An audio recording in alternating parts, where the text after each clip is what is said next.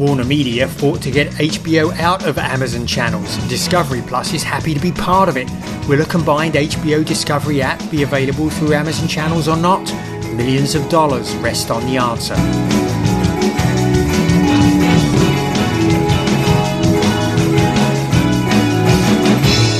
This is End-Screen Noise. My name is Colin Dixon, founder and chief analyst at End-Screen Media, and today is April 15th, 2022.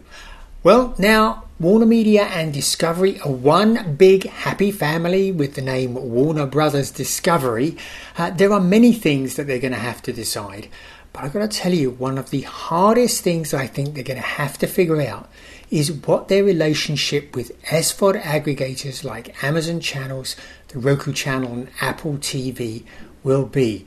There's a heck of a lot at stake, and I've got to tell you, it's going to be a difficult decision, but we're going to take a very close look at why it's such a difficult decision and what's at stake in just a moment. But before we do that, End-Screen Media is partly supported by its sponsors, and we've had some great ones in the past, including Gracenote, Verizon, TiVo, Metrological, and many, many others. If you'd like to become a sponsor and help keep the lights on here, send an email to sales@endscreenmedia.com. There are many benefits, including acknowledgement in this podcast, and you'll be able to run banners on the site telling people about your appearance, maybe at the upcoming NAB show or a new white paper, and you'll be reaching a really engaged, intelligent audience with that message. So why don't you join the sponsors that we have had and become a sponsor of End-Screen Media. Let's take a look at what's at stake then in this decision about the SVOD aggregators for Warner Brothers Discovery and why it is such a difficult decision. So first of all, what exactly is an SVOD aggregator? Well, it's just a service that resells other third-party SVOD services to their customers, and I've mentioned several. There is, of course, Amazon Channels, the Roku Channel, Apple TV, but there are others too, like Plex, and even Comcast is an SVOD aggregator with Xfinity TV. It sells SVOD services to its customers too. And there are many benefits for viewers when doing this. The first thing is that they will get unified search and they'll be able to watch the content in one app. And this solves a very big problem for consumers. 60% of them complain that they can't find the show that they want to watch or they don't know which app it's in. So that sort of solves that problem. And they also get along with that unified billing and subscription management, again, making it very easy to manage multiple SVOD subscriptions. And since we have up to 9 different services that we deal with, this is a pretty big deal. But in order to be a partner with Amazon and with the Roku Channel, the provider, the SVOD provider, has to give up some of that subscription revenue in return. And for smaller ones, it can be a lot.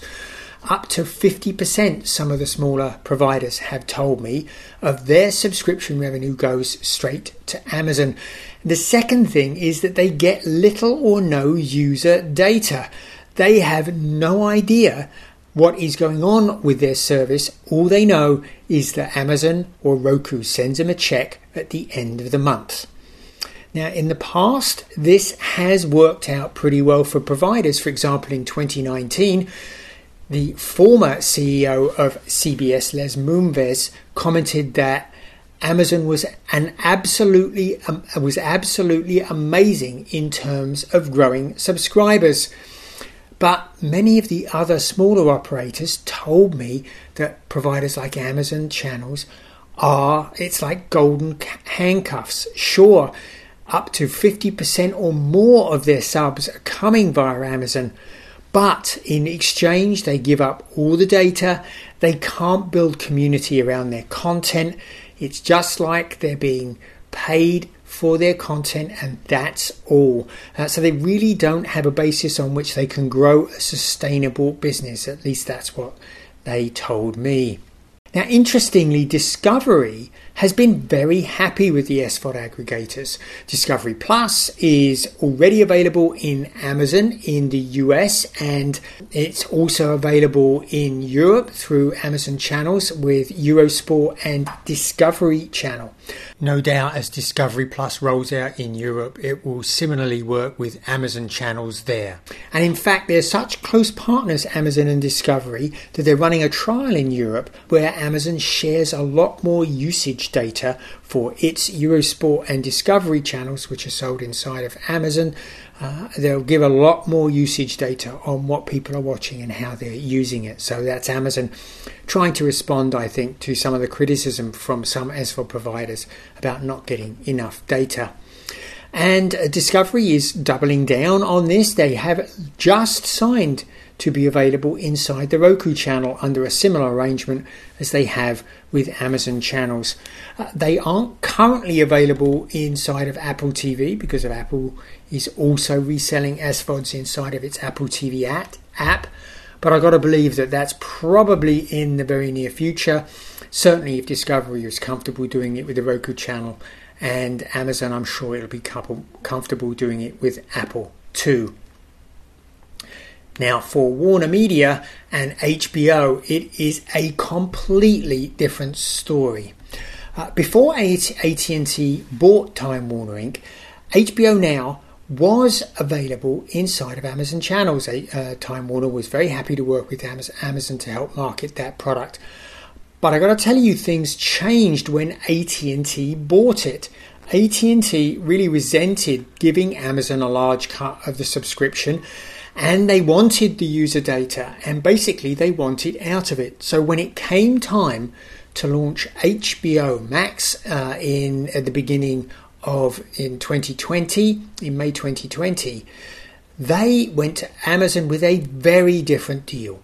They wanted all of the Amazon Now subscribers inside of channels to be released, and they also wanted HBO Max, the app, to be available on Fire TV devices, but not available inside of Amazon channels. And Amazon, understandably, was not happy about this. At the time, HBO, when it released HBO Max, gave a free upgrade to all HBO Now Direct subscribers to HBO Max. And remember, they put a lot of Warner Media content inside of HBO Max to make it, well, Max, right? They added the Warner Media content to the HBO content. And what Amazon said was they felt like the HBO Now subscribers inside of channels deserved that content too, deserved to be upgraded as well. But AT&T dug in its heels and refused to allow that, and held its breath all the way until November. During that whole period, HBO Max was not available on Fire TV. And finally, in late November, Amazon caved, basically gave HBO and Warner Media everything it wanted, and all of those HBO Now subscribers inside of Amazon channels basically had to resubscribe to HBO Max. Now, this was not without pain for HBO. In fact, they lost 1.8 million subscribers in the US in Q4 2020 because of all of the Amazon HBO Now subscribers being released and having to resubscribe. But I've got to tell you, that decrease did not last. HBO and HBO Max have more than recovered and is now growing strongly, and is probably the fourth most popular. HBO Max is probably the fourth most popular SVOD service in the US today. So it's really completely recovered and returned to strong growth without the assistance of Amazon. So this brings us to what on earth is going to happen now with Warner Brothers Discovery. David Zaslav, who's the CEO of the combined company and was the old CEO of Discovery, has stated that he wants to bring HBO Max and Discovery Plus together into a single app. Now, I'm not sure if that's a great idea, and in fact I've written a lot on this particular idea and I don't think it's a very good one, but he says it's going to do it.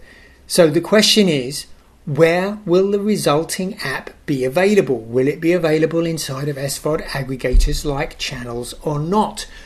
Now, a heck of a lot of revenue is riding on this decision. HBO Max today keeps all of the subscription fees, the $10 or $15 a month that people are paying for the service. They keep all of that, and they've also got ad revenue coming in as well. And it's very different for Discovery Plus.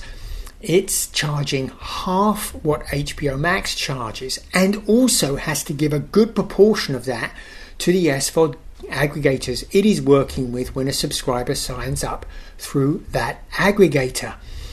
So it's making a lot less money from the money that it is getting for subscriptions to Discovery Plus than HBO Max is. And I've got to tell you, HBO has proven pretty categorically it doesn't need Amazon's marketing muscle to make Max a success.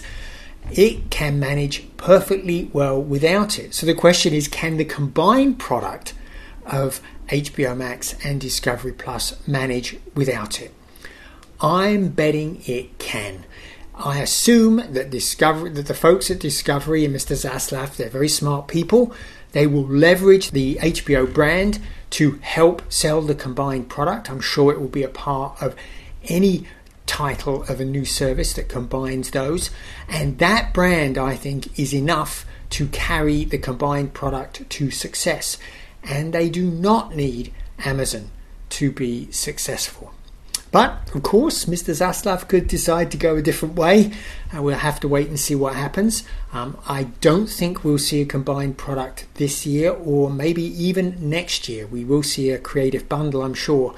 But ultimately, when they do bundle those two together, it will be very interesting to see what he does. This has been Colin Dixon with Endscreen Media. We'll see you again next time.